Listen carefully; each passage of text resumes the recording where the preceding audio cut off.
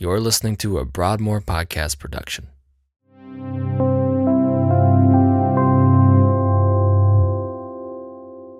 In today's message, Pastor Josh Brady continues in Romans chapter 8 by picking up at verse 18, where we left off last week. As we listen, it's our prayer that God would use His Word to teach us and make us more like Him. Well, good morning, church. How are we? Great. If you have your Bibles, would you open to Romans chapter 8 will be our text for today. And as you are turning there, I want to remind you of something really big coming up in the life of our church, particularly our student ministry that is going to kick off this coming weekend. It is our Together weekend.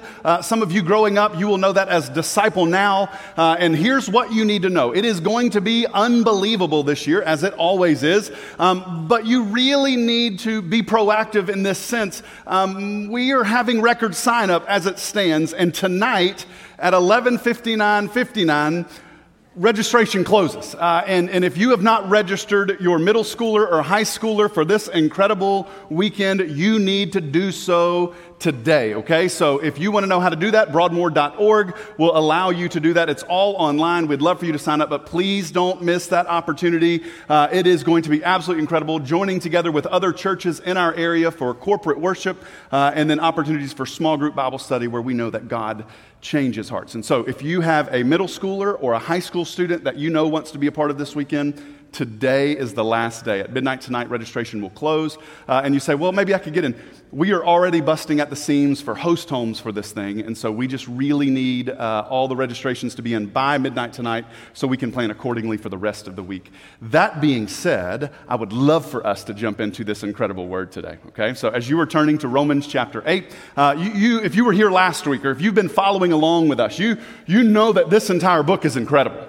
And all of the totality of this book that we have studied so far, there have been some incredible moments. There have been some hard truths, and there have been some incredibly gracious truths that have been shared from the same letter. And then last week, we got into chapter 8, which is personally my favorite chapter in all of the Bible. Because we have moments, like in verse 1 of chapter 8, it says, there is therefore now no condemnation for those who are in Jesus Christ. And there is just something about that soaring statement that the Apostle Paul makes that sets my heart at ease.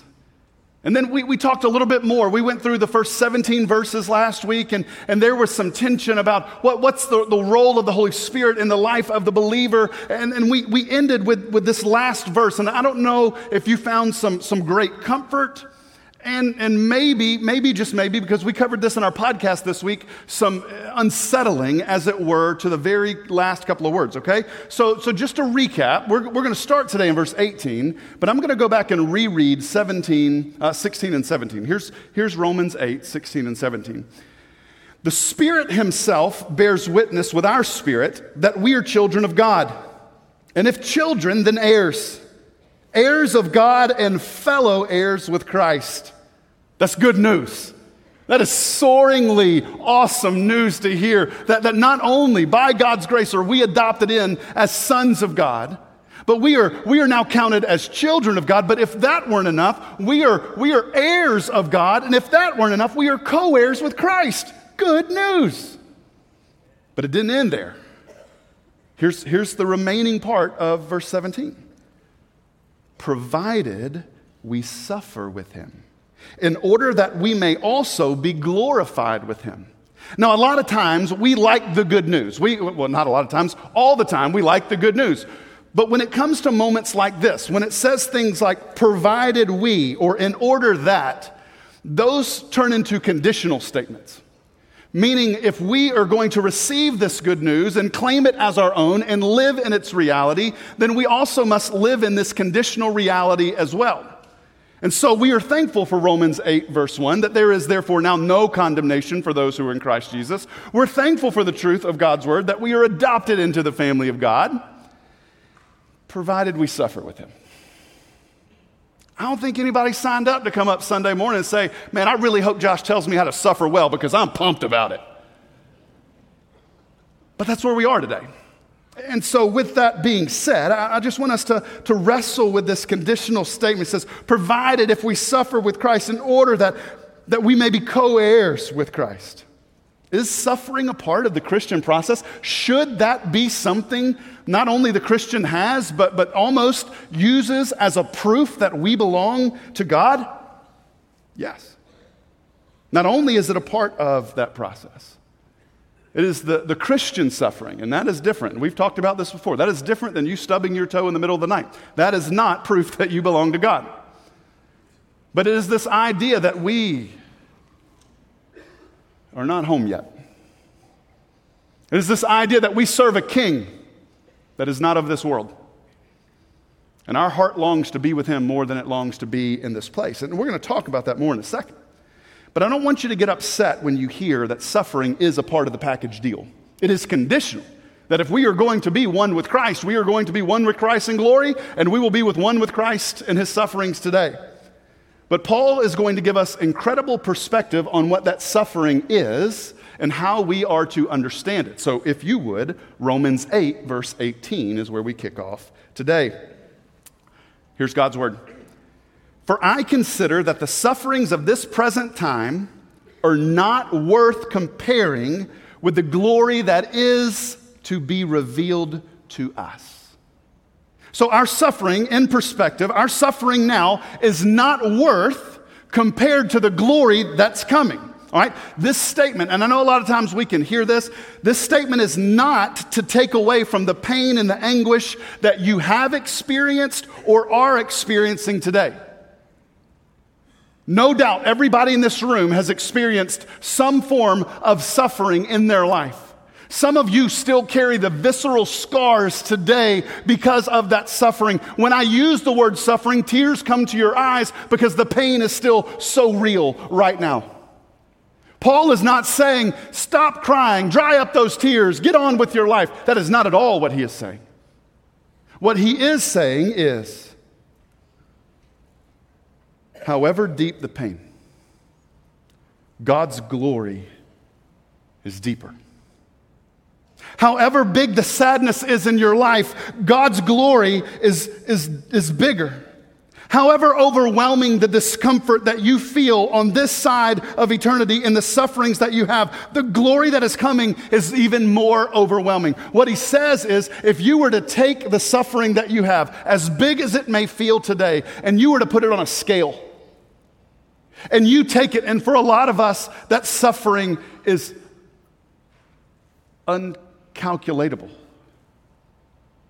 There's no way we could even fathom a way to bundle it up, to even put it on a scale, because it seems to run the course of the entirety of our life, and we don't know what to do it. But what Paul would say is, if you could take it and make it one and set it on a scale, and for us, it would feel like that scale in a heartbeat would flip straight down because the sufferings are so heavy. Paul says, the glory that is to come in Christ outweighs that suffering by so much. And that's the hope that we have in the right now and the not yet. Right now it hurts, but soon to be the hurt goes away. Right now the pain is deep, but soon to be we will understand that grace goes deeper still. And so when you hear Romans 8 verse 18, do not hear Paul speaking little of the pain that you experience. Hear him speaking a lot of the glory that you're going to experience.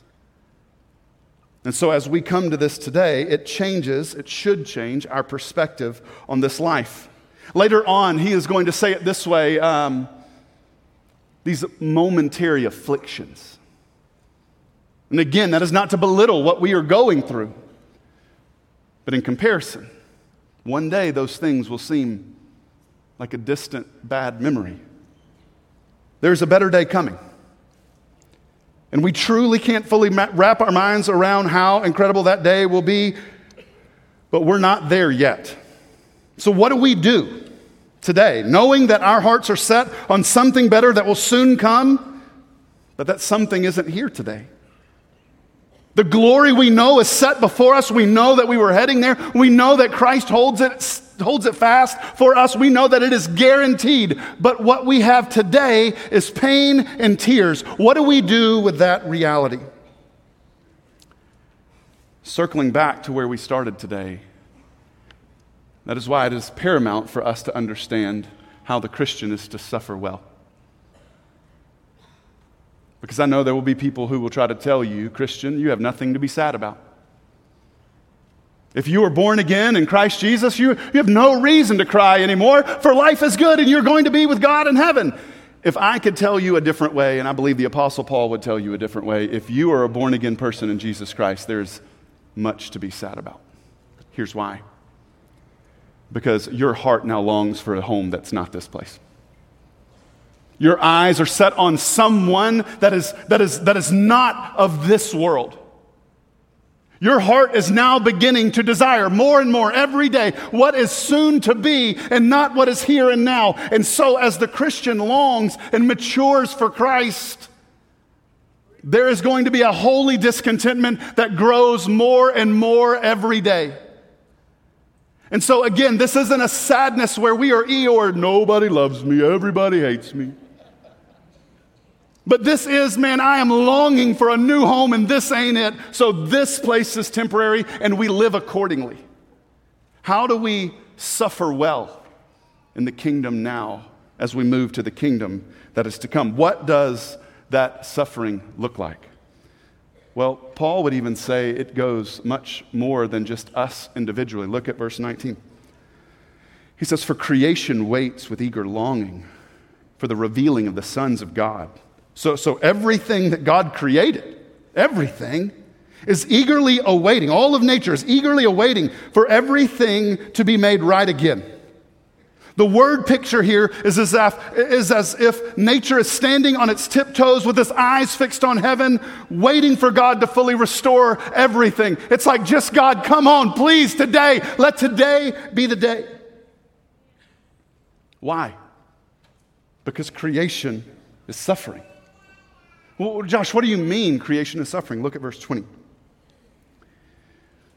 "For the creation was subjected to futility, but not willingly, because of him who subjected it, in hope that creation itself would be set free from its bondage to corruption and obtain the freedom of the glory of the children of God. For we know that the whole creation has been groaning together in pangs of childbirth until now." So Paul is really using two illustrations to help us understand the weight of what's going on around us. We truly have this idea, if creation is coming alive, it is longing for the Father to come back and make it right again, because even in creation we are fallen. And he uses the illustration of a woman soon to give birth. And it's this idea that a woman is going through excruciating pain. One like she's never experienced before a day in her life. But soon that pain is going to give way to a beautiful baby that sits. And all that pain will be a distant memory, even in a moment. And so here, Adam and Eve ate the forbidden fruit. And one of the curses that's passed down is one that is extended to creation. Creation, pre-Genesis 3, is supposed to be good, peaceful, and fruitful. Now, post-Genesis 3, post the fall, now it's filled with chaos and unrest and struggle. We know things here that way.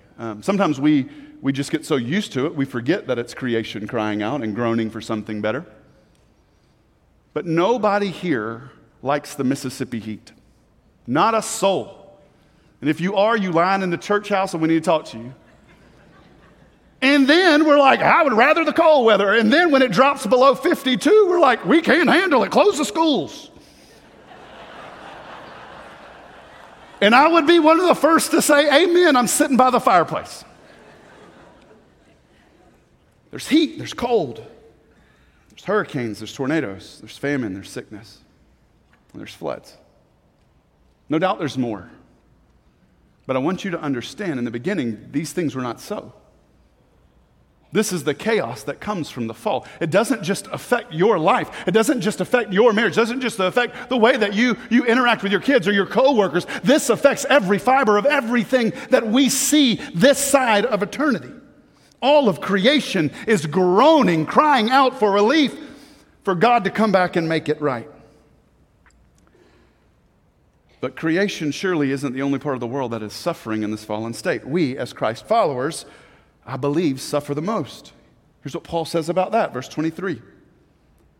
And not only creation, but we ourselves, who have the first fruits of the Spirit, groan inwardly as we wait eagerly for adoption as sons, the redemption of our bodies.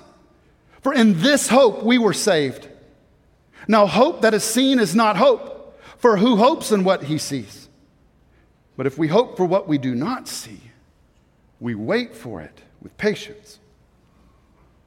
Again, I've heard it said, and I think it's by well-meaning people, and maybe this has been you from time to time, that if you're a follower of Christ, you have nothing to be sad about. Paul would absolutely disagree with that. He would say, because we now understand that everything has been touched, distorted, and cursed by sin, that everything that we love is now marred. We could probably quickly say that the bad things surely are affected by the fall. But if we had enough time and you did enough soul searching, I bet you would agree that even the best things in your life have been so painfully marked by sin that it's hard to stomach sometimes. Here's what I mean. Think about someone who is in great health, someone you love, and then all of a sudden there's a diagnosis of sickness in a direction that is going to lead them to death. Think about somebody that you trust, somebody that you think so highly of, and you come to find out that they are a person who lies and a person that's cheated. Maybe it's something that wasn't even something that they did, but maybe it was you woke up one day and every day was just like this one. It was a good day. The sun was shining, the birds were chirping, and then all of a sudden you get a phone call and said, there's been an accident. Maybe it was because of the poor choice of somebody else that has forever affected your life. No doubt there are many more to be sure, but the point is simply this. Everyone can sense the brokenness in themselves and around them, but Christians especially feel this weight. Here's the struggle. In this world, the longer you spend with Christ, the more you are going to realize this place is not our home. Everything about this place is falling apart. And it doesn't matter how nice we try to make it, it is all falling apart. Guys, we are looking for a home that's not here. So that's what Paul is saying. Look, we have hope. There's no condemnation for us, but we are living in a fallen state, and we need to understand that it is going to be a long and hard road. With heaven in view, the hope would be this, that every day we become more and more ready to go home to be with our Father in heaven. All of creation, including us, we are begging for everything to be made right now. So the question now becomes, where is the hope in all of this suffering? Thank you, God, for future hope. Thank you, God, that one day all of these things are going to be made right. But what do we do today? How do we deal in the pain? How do we deal in the tears? Who's going to help us? Look at verse 26. He says, and likewise, the Spirit helps us in our weaknesses. For we do not know what to pray for as we ought, but the Spirit Himself intercedes for us with groanings too deep for words. And He who searches hearts knows what is in the mind of the Spirit, because the Spirit intercedes for the saints according to the will of God. So what is our confidence in this daily affliction? When we don't even know how to pray? We don't know what to pray for? It's God the Holy Spirit praying on behalf of us to God the Father. Who better to pray God's will for us than God Himself? And if we needed icing on the cake for this, we'll get more into this next week, but Romans 8:34 will go on to say this. So who's to condemn us? Christ Jesus is the one who died, and more than that, He's the one who was raised, and now who is at the right hand of God, who is interceding for us. We have God the Father who sovereignly watches over us. We have God the Holy Spirit who resides in us, who when we don't even have words to say because our lives are so broken and our hearts in so many pieces that he groans for us in the will of the Father to the Father. He prays on our behalf. And if that weren't enough, we have God the Son, Jesus Christ, who sits at the Father's right hand in glory, in power, interceding on our behalf, speaking a better word over our life. That's good news. That's what we have now. And you may say, Josh, that is awesome. What about these tears? What about this heartache? What about the pain that I feel when I think about what has happened, or the pain that I feel when I think about that loved one who should be sitting right next to me this morning, but is not? What do I do with that? Here's what I'm telling you. I don't have something I can give you to take that pain away. And matter of fact, I think according to God's word, God is doing something through that pain in you. I don't believe at all that God caused evil in your life. That is not at all the truth. But I do believe that God uses all things for good, according to those who love him. We're going to get into that next week. So what do you do now? Well, I think if you have the mindset that Christians aren't to suffer, you're going to be really disappointed with the remainder of your life. But if we have the right understanding, the proper understanding, that as a Christian, we are probably going to be the ones who suffer most. And that shouldn't be something that's sad to you for what the suffering is going to do. What Paul is going to say, it is something that refines us and brings hope to our body. It is something that ties us to the Savior. If we suffer with him, we will be raised with him. That is the good news and the hope that we have in Christ Jesus. So if you find yourself suffering daily on this side of eternity, longing for a home that is not this place, you are in a good spot. It may not be comfortable, but Jesus told you it wasn't going to be comfortable. In this life, you will have trouble. But take heart. Why? Because the days are going to get better? Take heart because bad things won't happen to you? No. Take heart. Why? Because Jesus said, I've overcome the world. Our hope is found in Christ alone and no one else. That is what our hope is set upon. So with that being true, we take Paul's words to our heart. Going back to verse 18, for I consider the sufferings of this present time not even worth comparing with the glory that is to be revealed to us. Church, suffering is real. It's awful. It's painful. It's not supposed to be this way. And Paul is not trying to make a bad situation a little more bearable. Paul is reminding us of the promise that is fixed in heaven. That whatever we face here, pain, hurt, loss, and suffering, there is a day coming. There is a glory coming that will overwhelm everything that we've experienced so far in this fallen state. Josh, what's that day going to be like? I don't fully know. But I do have an idea. If you have your Bibles, open to Revelation 21. The worship team's going to come back out, and we're going to move into a time of Lord's Supper here in just a moment.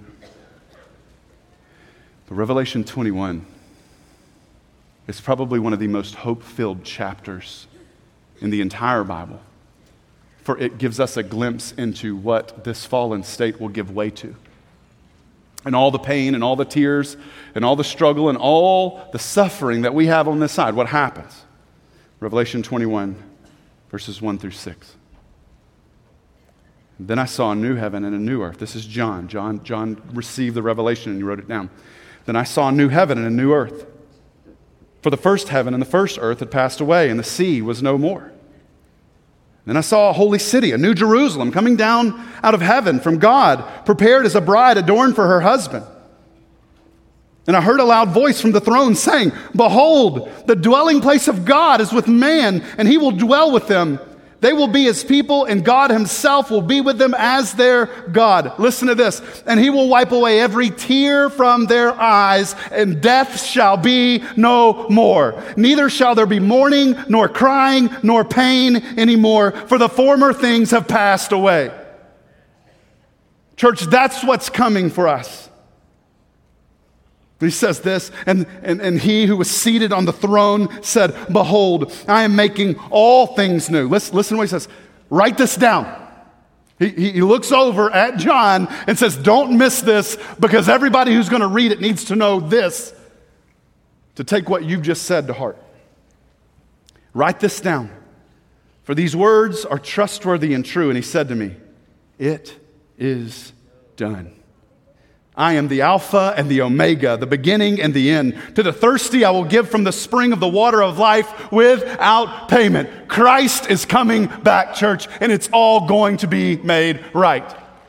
That is the hope we have to come. It's Christ that we long for. It's Christ that we wait for. It will be Christ that we celebrate when the clouds roll back and the trump resounds. But it's also Christ that we cling to while we wait till that day. And that brings us to our Lord's Supper this morning. Hopefully when you walked in, you received Lord's Supper elements that look like this. If you were sitting in your seat and you say, "Oh no, I did not bring Lord's Supper elements in, I didn't grab them," if you would just raise your hands. We have deacons who are set all over the sanctuary this morning, and they're going to come and bring you some Lord's Supper elements. We have some just right down front here, Coach. Gentlemen, right down front, right here. Thank you. Just raise your hand high. I don't want you to miss an opportunity. Great. Back up to the top left, if we don't mind. Pastor Richard, if you would, up top. Thank you. Thank you. We have a few more that are being passed out. They're on their way.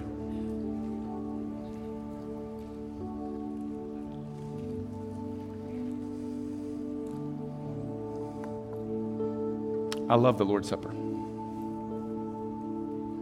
because it is a beautiful reminder of what we are to cling to now. Now, when this happens, our reading today comes from Luke chapter 22.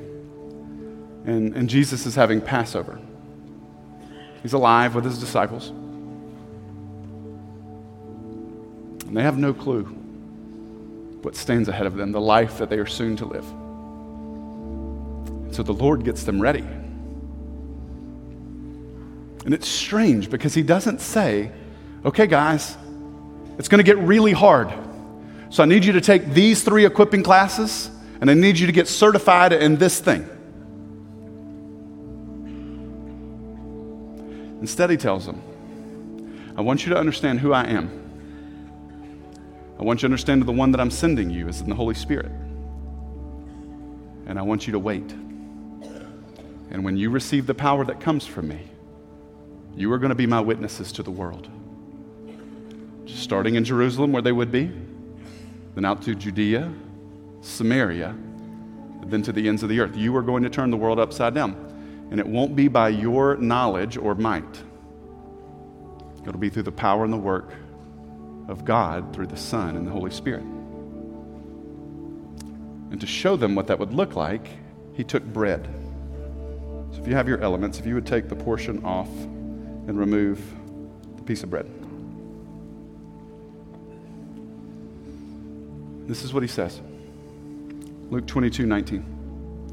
"And he took bread, and when he had given thanks, he broke it and gave it to them, saying, 'This is my body, which is given for you.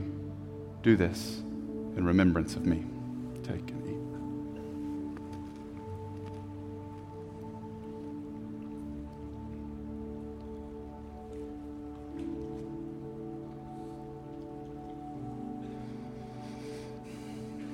Jesus, we remember you. In our pain and our suffering, we remember you. In our tears, in our aching, in our groaning, we remember you. In our peace that we sit in, we remember you. In the call in our life to forge ahead, in your strength and in the power of the Spirit, we remember you. And we thank you for what you've done and what you do every day. We love you, Jesus. If you would take the other side of the Lord's Supper element, if you would peel that back, please be careful in this. I don't want it to spill on you. You don't have to take it entirely off.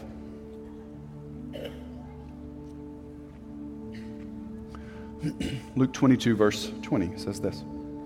And likewise the cup, after they had eaten, saying, this cup that is poured out for you is the new covenant in my blood. Take and drink.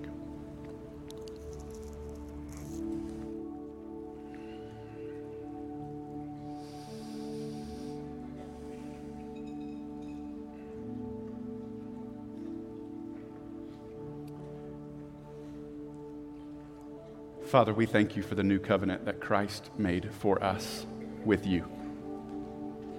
For all the other covenants we were not able to keep on our own. Every time we failed.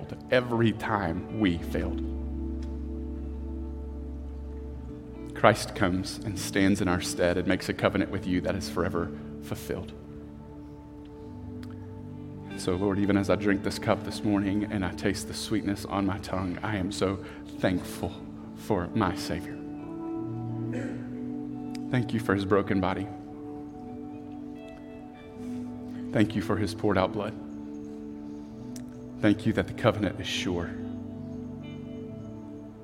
And our confidence is in him. Jesus, we love you. And it's in your name that we pray. Amen.